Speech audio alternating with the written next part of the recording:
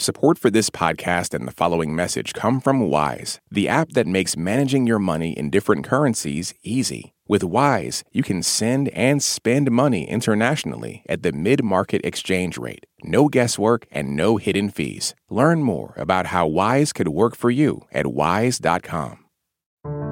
Today on The State of Ukraine, how a common greeting has become an opening to share the trauma of war. I'm Greg Dixon. There are many ways to measure the devastation of war: lives lost, homes destroyed, families who have become refugees. But trauma is harder to measure, and Ukraine is experiencing a mental health crisis as men and women, young and old, soldiers and civilians are all trying to cope. Here's NPR's Greg Myrie in Kyiv. How are you? In Ukraine, this simple question is much more than a casual conversation starter. It's an invitation to express how you're coping with the war. This question become like a form of love, act of love, and we ask about it because we understand that it's like a part of our inner therapy. Helena Haleba is a curator of a large art exhibit featuring scores of works created by Ukrainians since the full-scale Russian invasion 18 months ago.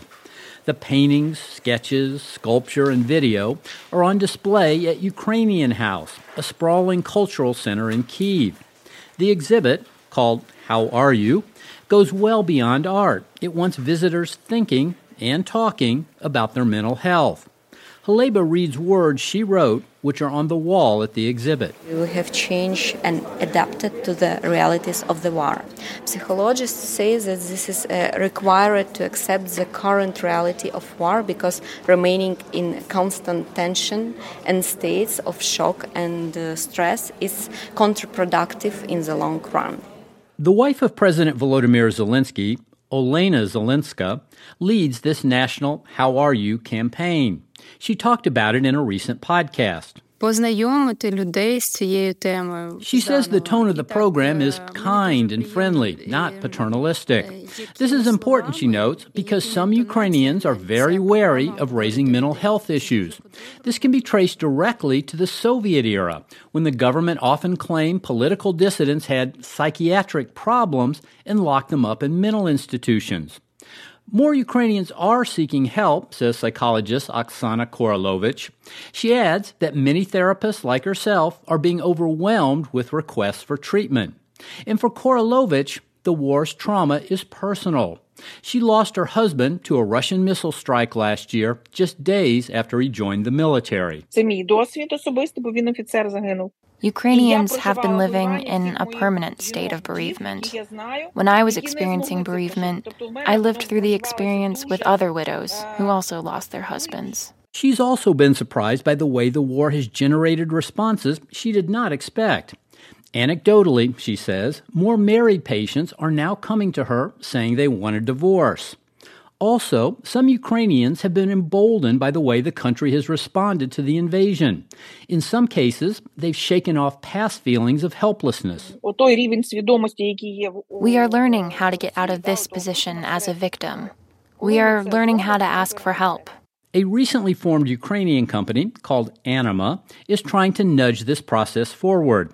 Roman Havrish is a co-founder. I just wanted to bring it to wider public to diagnose depression and anxiety as widespread problems. Havrish and his business partner, neuroscientist Serhiy Danilov, have created a rapid online test for screening both civilians and soldiers.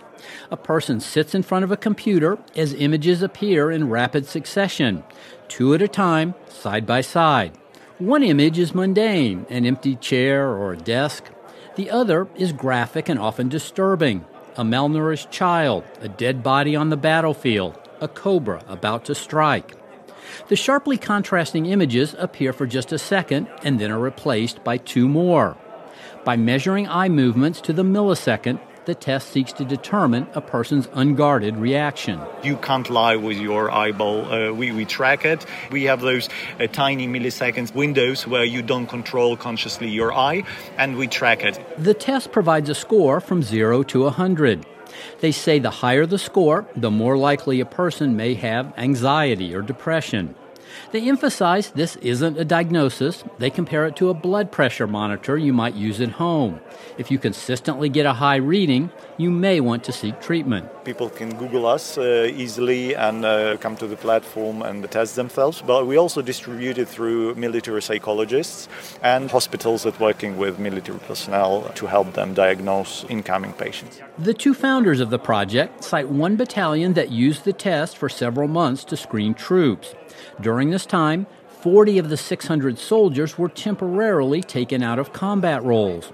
Most returned after several days, though a few were reassigned to non-combat positions. This is just one of several approaches.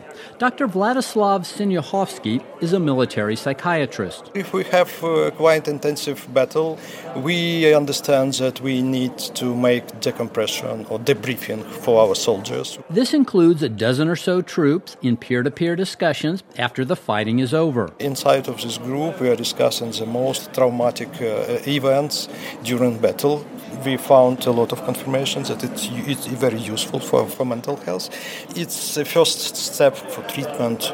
Sinyakhovsky says preliminary data suggests around 15% of Ukrainian troops suffer from post-traumatic stress, a figure roughly in line with studies of U.S. troops who served in Iraq and Afghanistan. Oksana Korolovich, the psychologist, believes the figure is even higher for Ukraine's civilians. But she also sees some encouraging changes as the war grinds on. Last year, people were asking how to live through the war. Now, people ask about how to live after the war. We already have a sense of victory in our consciousness. Ukrainians, she adds, are learning how to defend borders. They're defending physical borders on the front line of the war and defending personal borders in their own lives. Greg Myrie, NPR News, Kyiv. Thanks for listening to The State of Ukraine from NPR News. See you back here soon. This message comes from NPR sponsor Shopify, the global commerce platform that helps you sell and show up exactly the way you want to. Customize your online store to your style. Sign up for a $1 per month trial period at shopify.com/NPR. This message comes from NPR sponsor Capella University. With Capella's FlexPath learning format, you can earn your degree online at your own pace and get support from people who care about your success. Imagine your future differently at capella.edu. Why is everyone so obsessed with traditional wives or trad wives on social media? This week, we're talking about the viral videos of women making marshmallows and mozzarella from scratch, and how behind the sheen of calm kitchens and cute fits, there's some interesting pessimism about our modern world. And that's worth digging into. Next time on It's Been a Minute from NPR.